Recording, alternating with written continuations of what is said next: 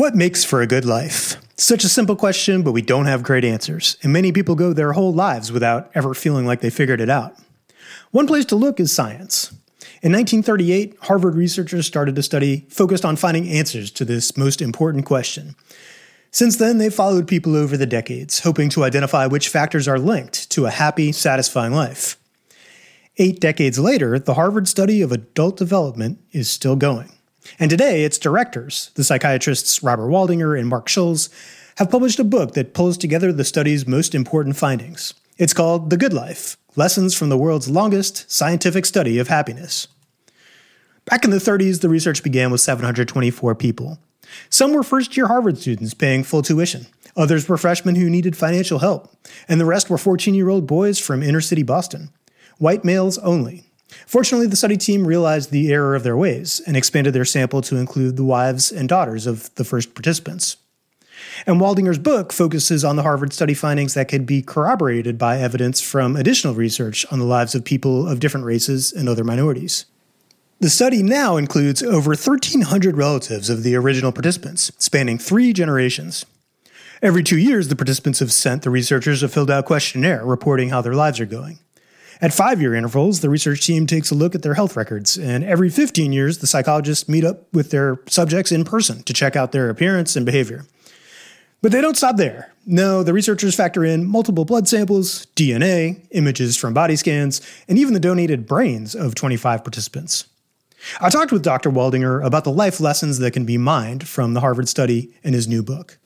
Waldinger is clinical professor of psychiatry at Harvard Medical School, in addition to being director of the Harvard Study of Adult Development.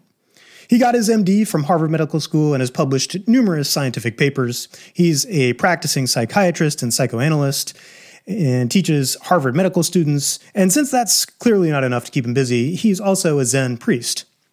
His book is a must-read if you're looking for scientific evidence on how to design your life for more satisfaction, so someday in the future, you can look back on it without regret. And this episode was an amazing conversation in which Dr. Waldinger breaks down many of the cliches about the good life, making his advice real and tangible. We also get into what he calls side-by-side relationships, personality traits for the good life, and the downsides of being too strict about work-life balance. I'm Matt Fuchs, and this is Making Sense of Science. Hello, Dr. Waldinger. It's fantastic to have you on the Leaps.org podcast. Thanks for joining the show to discuss your new book, The Good Life. I'm glad to be here. Thank you for having me. I'm really excited to discuss the book, which I loved. It's such an engaging read, and you do a great job of presenting what you call the personal adventures in being human from a scientific perspective. As director of the Harvard Study of Adult Development, you have this amazing perch with which to view the trajectories of thousands of people's lives and to identify the most important factors and whether people are able to live in ways that make them happy and satisfied. And I have a bunch of specific questions, but it would be great to just kind of like briefly ground the audience in a high-level overview of how long this study is run, how many people you've managed to study, and what has been the purpose. What are you looking to find out through the study? The study has been going for 85 years. It's, as far as we know, the longest study of the same people going through their entire adult lives that's ever been done. It almost certainly will never be done in the same way again because it's so serendipitous that we were able to continue for these decades. Started in 1938 with 2 groups of men, a group of Harvard College undergraduates, 19-year-olds, who were judged by their deans to be fine, upstanding young men, and they wanted to study the normal transition from adolescence to young adulthood. So of course, if you want to study normal development, you study all white men from Harvard. It's got a few problems in its specificity. But in addition, we have, at the same time, a study started in 1938 of boys from Boston's poorest neighborhoods, boys who were average age 10, 11, 12 when they came into the study. And they were studied because they were from some of the most troubled families. The question was, how is it that some kids from really troubled, disturbed families manage to stay on good paths developmentally? So we've been following these two groups, one very privileged, advantaged, one quite disadvantaged. And then we added their wives over time, and then we've added the second generation, more than half of whom are female. So we've broadened our base. Yeah, that's, and I want to get into, it's just an amazing study in its scope and ambition and implementation, follow through to be able to, have basically 8 decades of following people's lives and trying to extract the, kind of like the most important factors in these people's lives that actually led to the outcomes, if you will, whether they were satisfied in the end. And so I want to get into some questions I have about how you've measured that. But I also just conceptually, I'm really interested in how you, in the book that you've written, The Good Life, seem to triangulate a bit between 3 overlapping concepts, what would seem to me like overlapping concepts. And one would be sort of like health, both physical and mental, something that I think you refer to as thriving and flourishing. And then the third concept, which I think is sort of implied by the title of the book, is sort of like a philosophical notion of the quote-unquote good life. How do you define a good life for the purpose of the study and for your book? Well, the 3 things you named are all kind of essential aspects of well-being that science has identified and differentiated. I mean, we sort of know these anecdotally, but there have been good systematic studies talking about certainly health as being central to well-being, that when your health is poor, physical or mental or both, you suffer greatly and your sense of having a good life is greatly diminished. But then there is this larger thing we call flourishing, feeling like you're having a good, meaningful life. And finally, there is the philosophy of what makes a good life, going all the way back to the ancients. And I think what we find is that people vary, that all of these things are important, but people vary in the extent to which they prioritize having a good time, going to good parties, feeling good right now, having a sense that my life has purpose and meaning, or even just having interesting experiences that aren't always fun, that all of us value all 3, but some people really love the great parties. For some people, it's not the great parties, it's meaning and purpose long term. And for others, it's just having a stimulating existence. So I think what we see is that one form of happiness does not fit all, that each of us is a kind of mix and each of us prioritizes one over the others. Yeah, this might be getting a little outside the scope of your book, but I can't help but ask, and it's sort of like was in the back of my mind as I was reading the book, whether, and again, to this idea of the definition of a good life, whether you see anything objective as part of that. Like, could someone go through their life having the subjective sense that they are thriving and flourishing, but maybe other people looking at that life maybe centuries later, saying that objectively speaking, by the standards that we have now, the life was not such a good life. And the 2 classic examples, or maybe most trite, cliche versions of this, would be a slave owner or a Nazi. A slave owner could have had the subjective sense that they had a thriving, flourishing life. We would look back centuries later and be like, that was not a good life because you were dedicated to owning slaves. It's a terrific question. And I think obviously it depends on your perspective. That, if the slave owner decides that he's had a good life, well, that's what he or she decides, right? But from an external view, that person has done a lot of harm in the world. So I think, we often think, well, how will history judge our lives? How will history judge what we do? And that's a different perspective from how do I think about how I'm living right now? Neither one is the end all. I think I would say that not doing harm is an essential part of having a good life, because I have a strong Buddhist practice.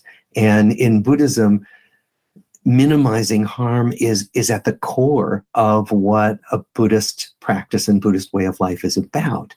But for other people, it's amassing wealth, it's amassing power, it's invading countries.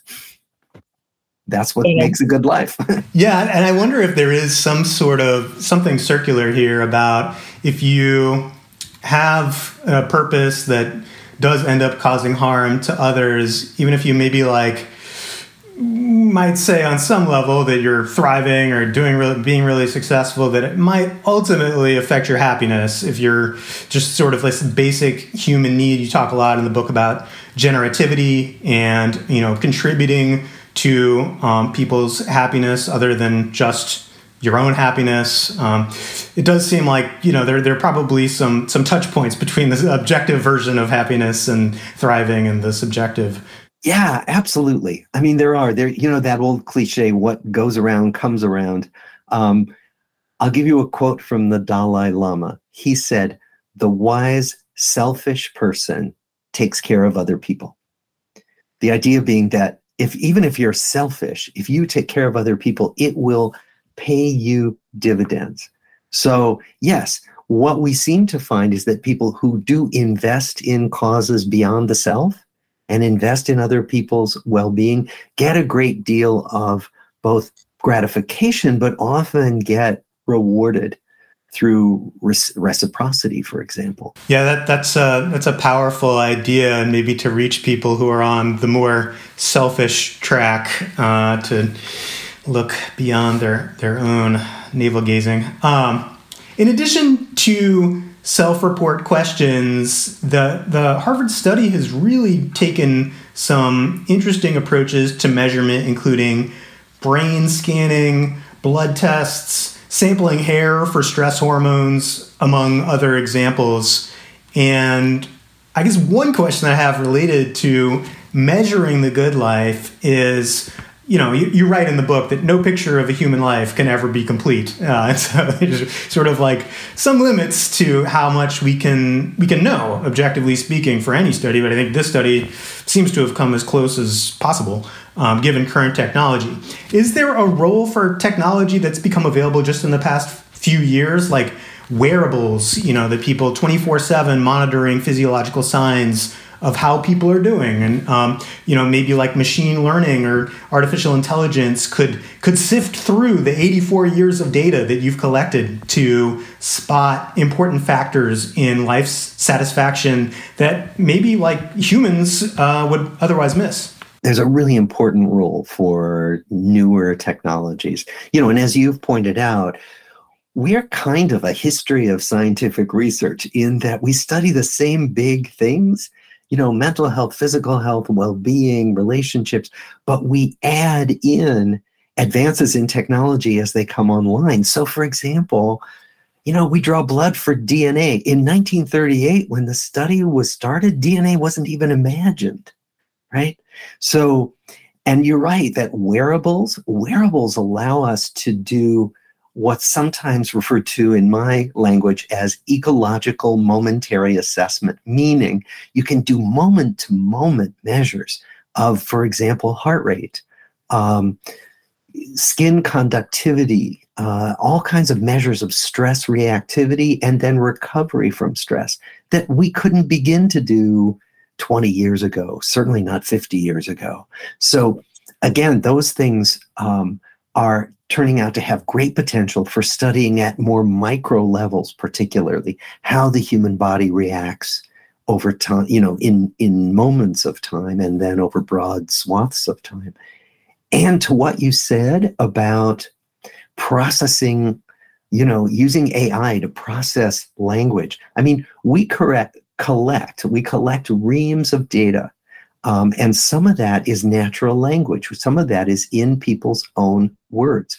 There is now the field of natural language processing, which uses artificial intelligence to process vast amounts of natural language to see what it can glean about everything from mood states, like whether you can glean whether someone's depressed from a natural language processing algorithm, to gleaning their life satisfaction from the words they use, to gleaning the stability of their couple relationship by looking at the number of times they use the word we instead of the word I. So there are all these possibilities.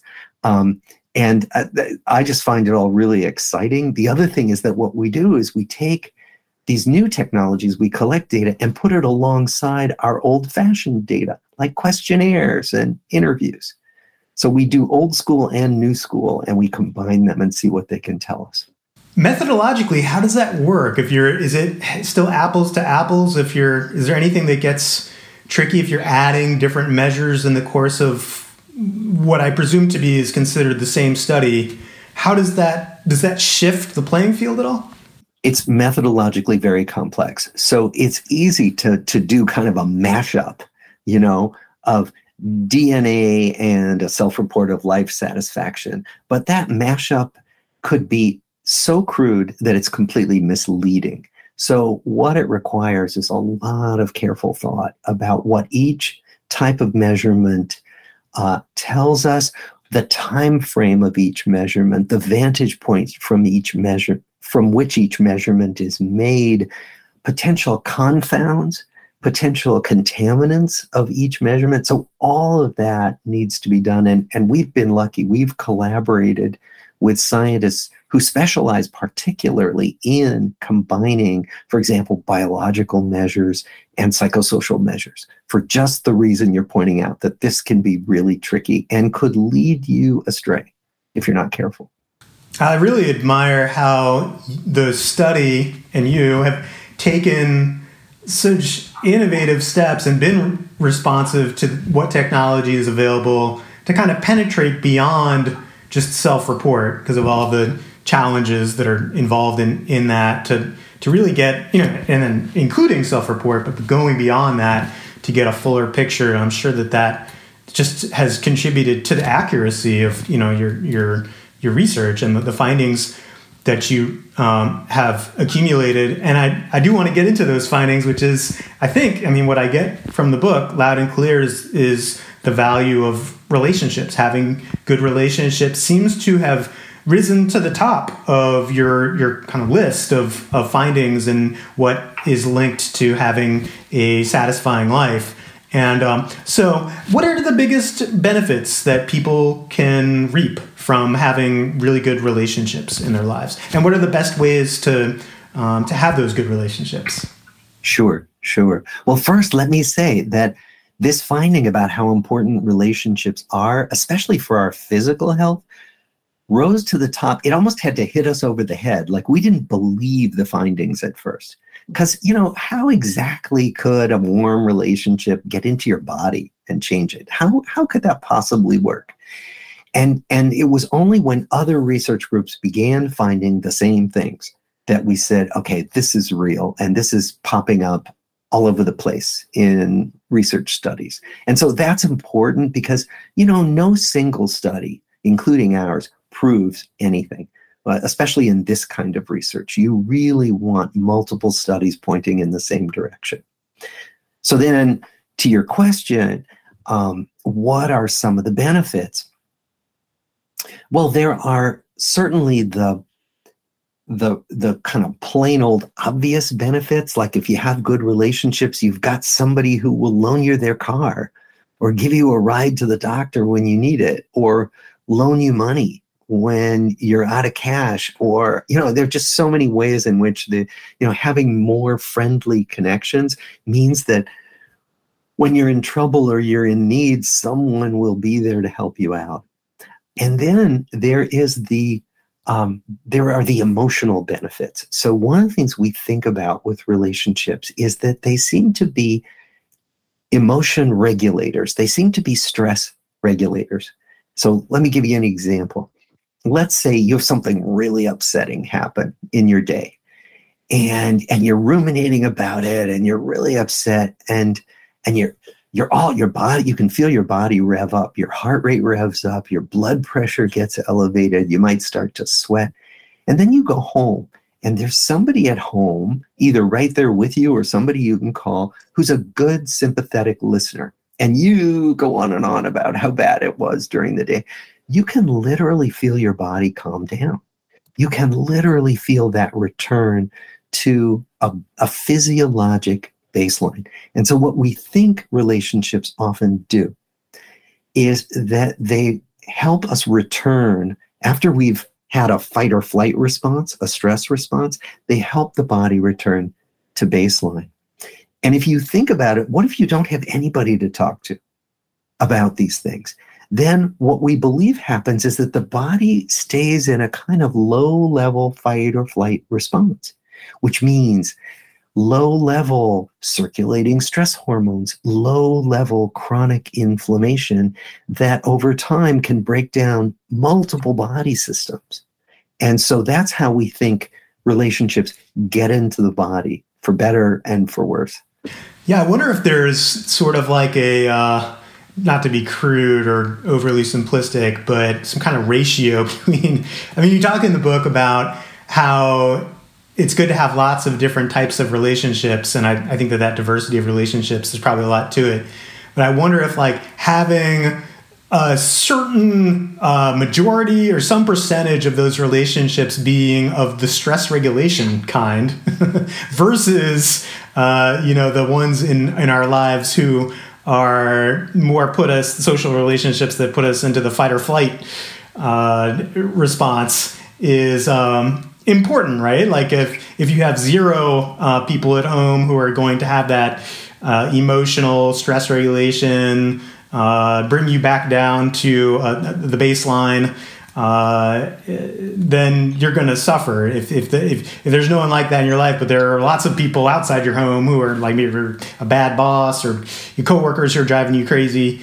And the other benefit that you, I think, talk about in the book is growth, and how having, again, lots of different types of relationships in your life can introduce you to new things in life that you might not have otherwise been exposed to. That seems like an important benefit as well. Absolutely. So as far as I know, there's no research on what's the right balance of stressful and non-stressful relationships. There's probably no balance that's right for everybody. What we do know is that some people are extroverted, some people are more introverted. So some people don't want a lot of relationships, period. Some people get their energy from lots of people around. There's no right or wrong. There's no healthy or unhealthy about which end of the spectrum you're on. But what we do know is that everybody probably needs one relationship that's a safety net, one relationship where I feel like this person has my back. I'll give you an example from our research. We asked people at one point, list all the people in your life who you could call in the middle of the night if you were sick or scared. And some of our folks couldn't list anybody. And some of them were even married and couldn't list anybody. And some of them had a list of, quite a few people they could call. And what we find, and what developmental research finds, both child development and adult development, is that having at least one person like that seems to play a vital role in making you feel like the world is a safe place. Yeah, and you write in the book that the frequency and quality of our contacts with other people are the two major predictors of happiness. And so I suppose that frequency aspect would vary based on maybe personality, and maybe there are people out there who just need one really positive relationship in their life. Not to say that's their only relationship, but that's the one, sort of like their bedrock. And then others, maybe they need more than one. Is that right? That frequency and quality will vary, I presume, based on what you just said, based on personality. Yes, and that's really important because, our culture kind of glorifies extroversion, really outgoing people. And really what we know is that introverts are just fine. And introverts are some of the healthiest people around. And so it's really a matter of what your needs are. And so I want to put that out there because I don't want people to feel like, well, if I don't really have a lot of relationships, I'm in trouble. It really is the what you want to check in with yourself about is, am I as connected to people as I'd like to be? And if I'm not as connected, there might be things I can do to become more connected. Yeah, we need some social media websites that prioritize quality of relationships over the number. Absolutely. Yeah. Social media for introverts. I like that. I think I'm going to start that. So there's a great graph in your book that I have to ask about of one of the study participants' marital satisfaction across his life. And it's a U-shaped curve, basically meaning that, it started out pretty high when he got married, this individual, and then it dropped off into the trough of around the time of middle age. And then it came back up as he got older into maybe his 60s, 70s. And it very much reminded me of other research that I've seen on the U-shaped curve that seems to represent life satisfaction across the lifespan more generally, not in the context of relationships. And I'm wondering, how have you accounted for this other U-shaped curve? Is it possible that overall drops in life satisfaction in middle age cause declines in relationships versus the low quality relationships driving the drops in life satisfaction? That is such a good question. And it really cuts to the heart of this issue that we face all the time as developmental researchers, which is that there are so many factors, and to tease out what's causing what's influencing what can be really hard. So you're absolutely right. It could well be that it is all the pressures of middle age that drag down your relationship satisfaction versus the opposite. One thing we do find, though, is that particularly now, in 2022, the age at which people marry and have children is more varied than it used to be, right? Like some people start this, in their early 20s. Some people start this in their 40s or even in their 50s. And what we do find is that U-curve of marital satisfaction seems to happen regardless of the age at which you start your married life. And so that leads me to think that there's some independence of this marital satisfaction curve from the general life curve of getting older and moving into middle age. Does that make sense? It really does. Yeah, I mean, I guess there's different ways of looking at it, but I think of like the 7-year itch. I don't know if like things that happen within the context of relationships that affect, if you're living with someone for long enough, you kind of maybe start to crave more novelty. It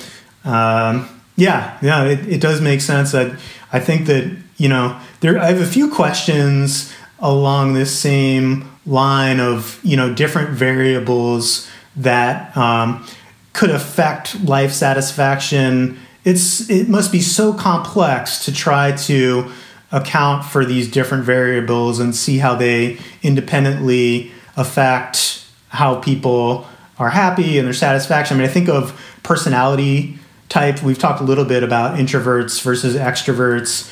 But you mentioned a few traits throughout the book that are related to happiness and relationships. Like there's free will comes up, which I think is your treatment of that topic is really fascinating in the book. There's also willingness to face toward challenging emotions and problems. You also talk about the ability to process emotions.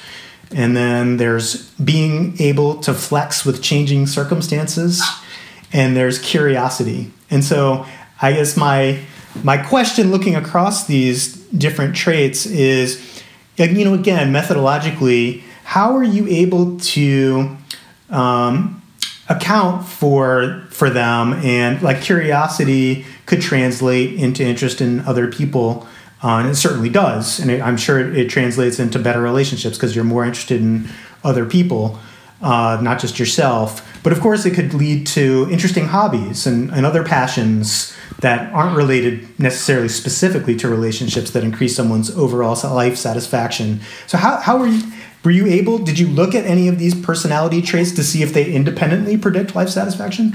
It is hard to tease out, which personality traits. There are the big 5 personality traits: introversion, extroversion, agreeableness, conscientiousness, but it's often hard to say, well, people who are high on this trait are more satisfied. There are some traits that seem not to work well, and they're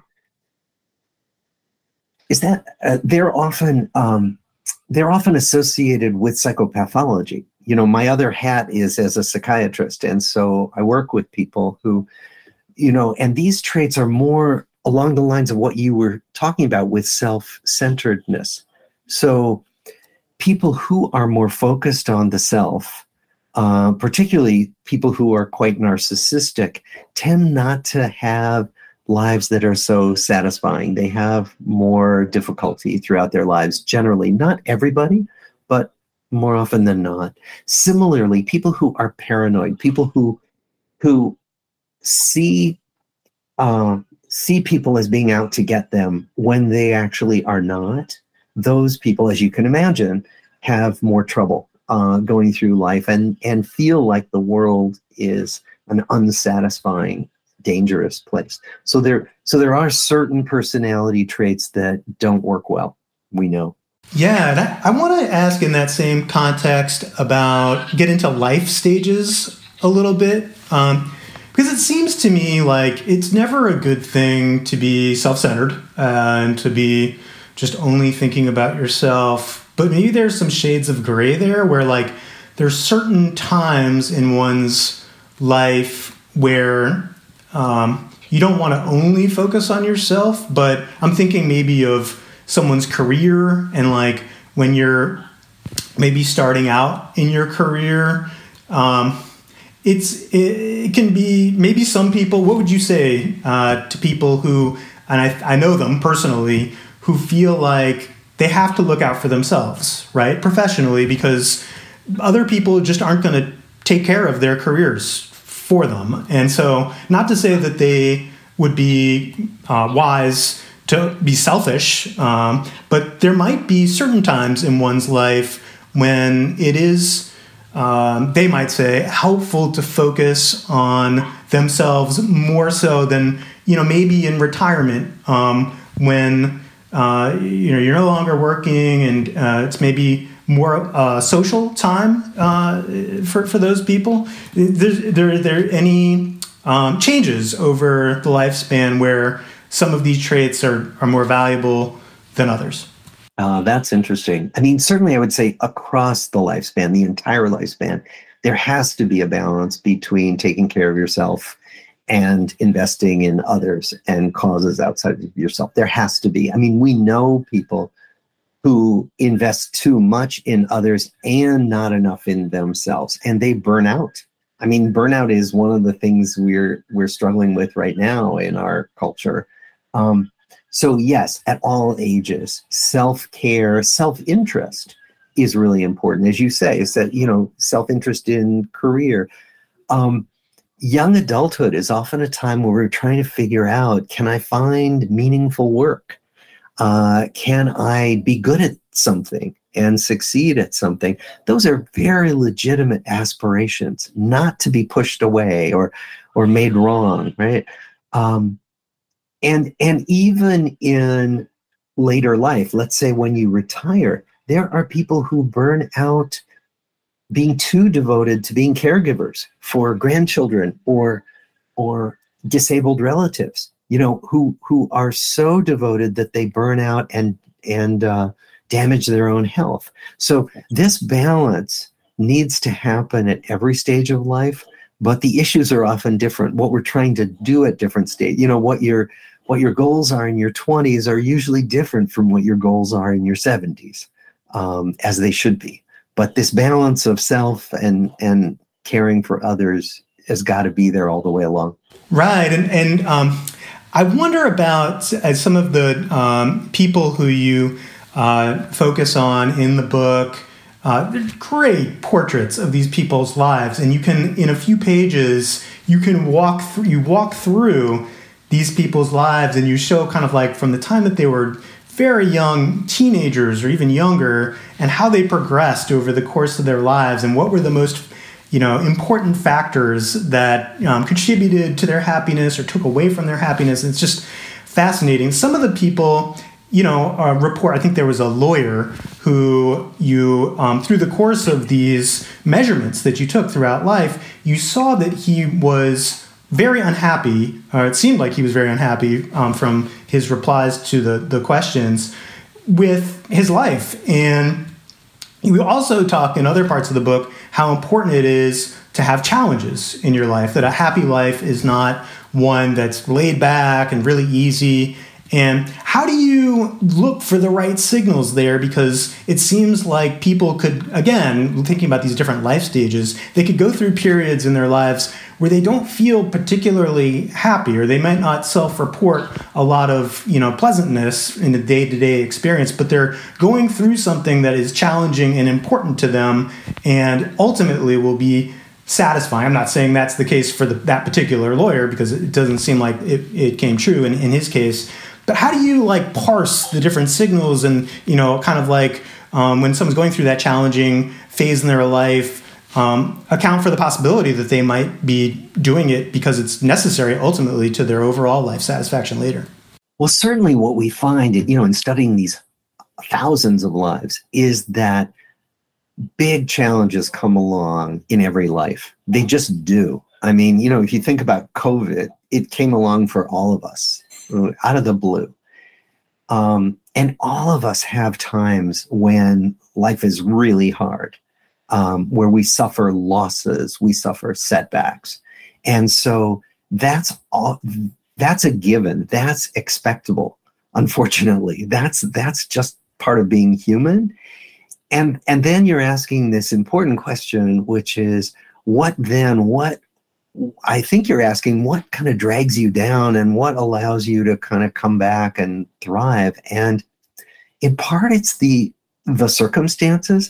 Like any of us could be completely beaten down if enough things hit us at once, enough really hard things, and hopefully that doesn't happen. But then the other balancing factor is the safety net that we can have with relationships. So you have a really hard time, terrible setbacks in your job, in your health, but you have people to help you through it. Often when we do come through, when the challenge is one that we can meet because we have resources that help us get through it, then we emerge stronger. When the challenge is overwhelming, then it often weakens us. And so we think about the balance between, is a challenge one that we have the resources to meet, or one that we do not have the resources to meet? Yeah, I think that I'm also thinking of people who, when they are working on maybe like a job or a passion that's related to their work that is really hard, and say they're maybe not even sleeping as much as they would like because it's so important to them to accomplish something larger than themselves. And they might not feel particularly happy in that moment. As I'm also thinking of kind of like the experiencing versus remembering self, like that dynamic between how you might look back on something that you did in your life as not very happy or happy, but when you were experiencing it, it was a very different sort of emotional experience. And you talk about people in their 70s and 80s looking back on their lives. They said that a lot of them said that relationships were the most important thing. But I wonder about, like when people are in middle age, they might feel like their work is the most important thing.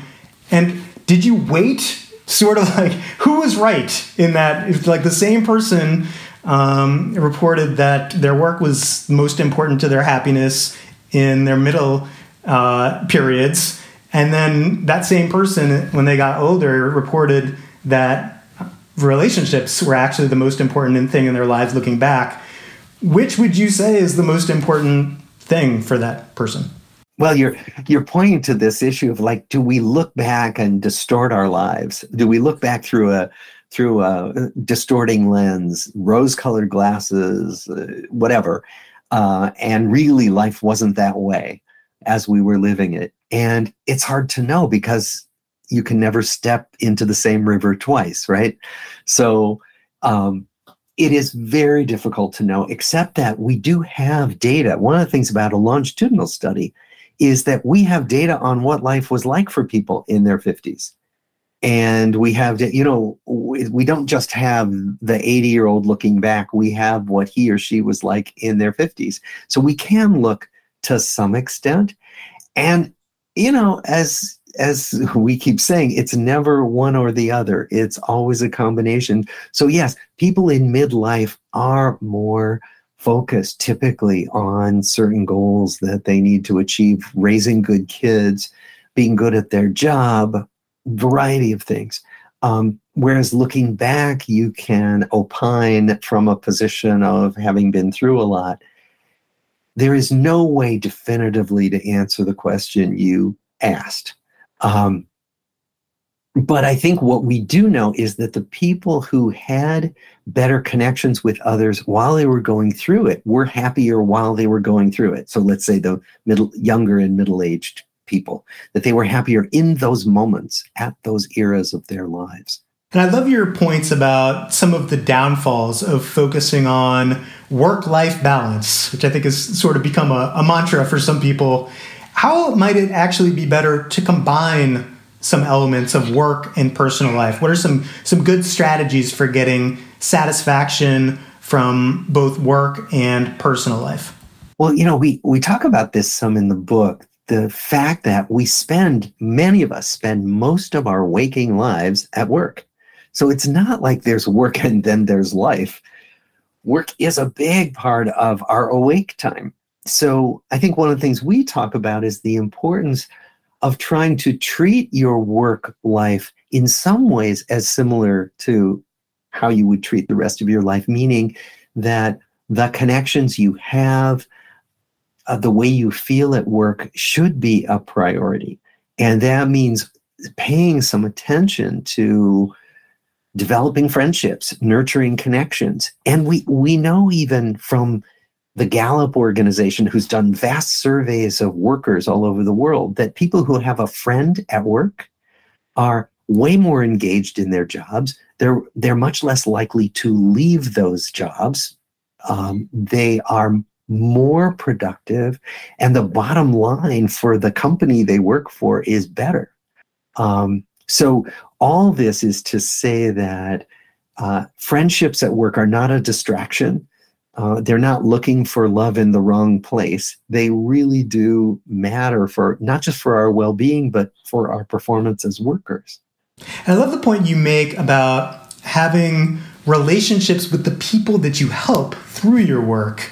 Even if you don't have much direct social interaction with these people, could help you derive a sense of meaning from your work. And I wonder if you could talk a little bit about that. And is that, do you count that as sort of like contributing to one's relationships, even if they don't, like you talk, I think it's Louisa is the person who coordinated, so I might be getting that name wrong, help to coordinate the Harvard study. And Louise, yes. And she got a real sense of connection with those people, even though she wasn't interacting with them on a day in, day out basis. And I think of myself as a writer, writing hopefully for a lot of readers. And I'd like to think that I kind of have a relationship with the people who read the articles that I write. Is that a form of the relationships that can contribute to people's happiness? It is a form that can contribute to happiness because there's a satisfaction in both the connections. So I bet there are people who tell you, Matt, I read this article you wrote and it really made a difference to me. And I assume that makes a difference to you, that it's really important that people read what you put out there and that it matters to them. And I think that Louise Gregory, our wonderful study coordinator, had that same experience, that she developed these connections with our participants, and it mattered to her. And they would write her letters about their lives and ask how she was. And that even if we are not together with the people that we are connected to, it can matter. I mean, I think this is one reason why online connections can be important and nurturing. So yes, passively consuming Instagram feeds and doom scrolling, we know that makes us more depressed. It makes us more anxious. But actively connecting with people online can actually feel good and feel meaningful. And so there are ways to use these remote connections in ways that nurture our lives. And relatedly, you talk about this concept, which I really love, of side-by-side relationships. And it seems like one reason potentially relationships could be so important is that they can be side-by-side to so many activities that are enjoyable, satisfying, and healthy. Like, you can have social relationships through exercise or hobbies or a passionate purpose at work. Would you say that's a contributing factor to a lot of people, why relationships are so important to a lot of people? It can be a huge factor. It can also be an important factor in starting relationships in the first place. So for people who say, I don't really have many good relationships, often one remedy can be to get side by side with a bunch of people working on something that everybody cares about. It could be increasing literacy. It could be teaching English as a second language. It could be volunteering in your community to build a playground or plant a garden. I mean, there's so many things you can do. But if you find yourself side by side with people who also care about the thing you are doing, that's a natural way to strike up conversations, to share other interests, and eventually we find research-wise to develop more lasting relationships. And I was struck by sort of the meta point that I respect maybe your discipline and not going there, because might have been confusing. But I mean, when you're talking about side-by-side relationships, it just struck me that, you did talk about this actually to some extent in the book, but your relationship with Mark, you're the co-author of your book and the associate director of the study. That seems like a maybe one of the best examples of a side-by-side relationship in the book. Absolutely. We became buddies around research. And then we became so much more in terms of our friendship. I mean, we've shared our family lives. We've shared hobbies. So he's one of my closest friends. But it started out where we were both working in the research lab of a particular mentor. And that was how it all started. That's great. I want to talk about some other factors that seem to be involved specifically in health. Of course, it's an important finding that relationships are most important, or seem to be one of the most important, if not the most important. But did you find other factors that are high on the list? I'm curious about what some of those other factors might be. Like when it comes to brain health, there's some credible organizations like the AARP, Council on Brain Health, that have found that the most important factor for staying mentally sharp is making sure to exercise regularly. And relationships are definitely high on their list, but they actually recommend exercise as the most important for staying mentally sharp. And I'm just curious, what do you think about that finding and how it fits in and maybe other factors that are high on the list? Yes. And I don't want to give the impression that this is a horse race and that relationships win the horse race, right? They're more important than everything else. No, actually, one of the biggest findings of our 85 years of data is that taking care of your body, taking care of your physical health is hugely impactful on how you live, how long you live, how long you stay healthy. So it's exercise, and I totally concur with the AARP's recommendation. The research tells us that physical activity is a great preserver of cognitive health as well as physical health. Similarly, getting enough sleep, not being addicted to alcohol or drugs, having a decent diet, taking care of your health, getting health care, getting preventive health care, all of that, hugely important. Probably the most important thing you can do, perhaps next to relationships, not necessarily better or worse, but boy, taking care of your physical health is as important as anything we know in terms of assuring that you're going to have a longer, healthier life. Yeah, and I imagine mental health, too, could contribute a lot to people's ability to have really, really good relationships in their lives.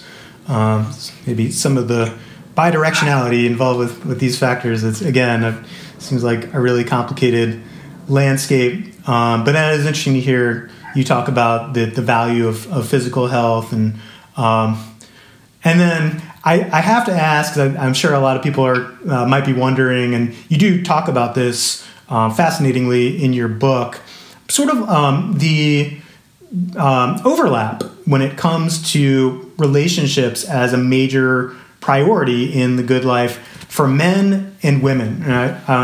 Could you talk a bit about the differences and overlaps that you found between men and women when it comes to how they prioritize relationships?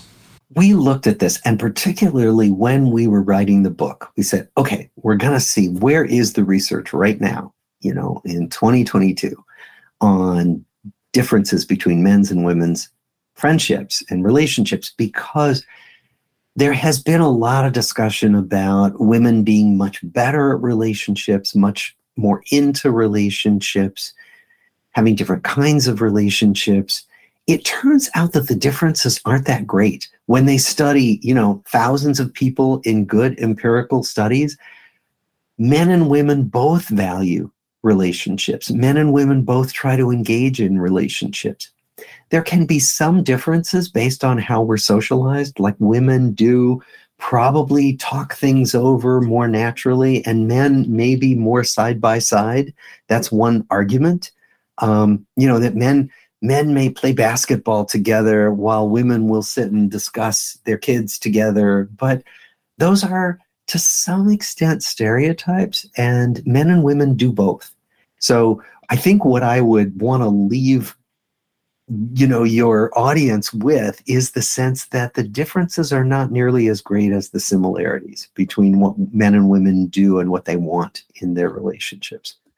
Yeah, I think there is this stereotype that men are more interested in things and women are more interested in people. And I think that your book does a really good job of breaking down that stereotype. And one of the stats that stands out to me among many that you give in the book are that I think it was 30% of men said that they were not satisfied and would like much more satisfaction with their work relationships. But only 6% of women were not satisfied, which sort of underscores that need that men have for good relationships in a lot of different contexts. So, Dr. Waldinger, thank you again for joining the show to discuss your new book, The Good Life. It's fantastic read. I really learned a lot from it. An incredibly important book and an amazing study, again, covering 84 years of research across the generations. I look forward to artificial intelligence getting introduced into the study as a measure, perhaps, if it works out sometime in the future, to sift through. I'd be curious what these natural language processors are able to find sifting through the reams of 84 years of data. So I will stay tuned for that, as well as other important findings to continue coming out of this research. I guess, one last question I have to wrap it up is, what is the future of this study? How long are you going to, do you plan to just run it for the foreseeable future, forever? What's the game plan? Well, we are collecting data right now, even as we speak, on our second generation. We don't know what the future is. There's so much complexity in the decision to whether to reach out to the grandchildren and even the great-grandchildren, because it gets so much bigger, so much more complex. So I think the answer is stay tuned. This is yet to be determined. But right now the study goes on, and we are thrilled to be able to continue doing it. Excellent. And I am thrilled to be able to continue benefiting from the findings, and maybe it'll lead to a sequel, a new book at some point, a decade or two from now. Dr. Waldinger, thank you again. I really appreciate your time, and really happy to share your work, and encourage everyone to go out and buy the book when it comes out in January. Is that right? In January. Excellent. And this was a pleasure. Thank you so much. I love getting to talk about these things, and thought your questions were so elucidating and helped me bring out a lot of the things that were most important about our work. So thank you. Excellent. Likewise. Thank you, Dr. Waldinger. Thanks for checking out the Making Sense of Science podcast. If you like the show and you want to hear more from the best thinkers of our time to help make sense of the latest health innovations and their impacts, please hit the follow button. And in the meantime, visit our online magazine at leaps.org, where you can read in-depth articles that explore health breakthroughs through the lens of rational optimism. Thanks for reading, listening, and most importantly, thinking about what you find on leaps.org.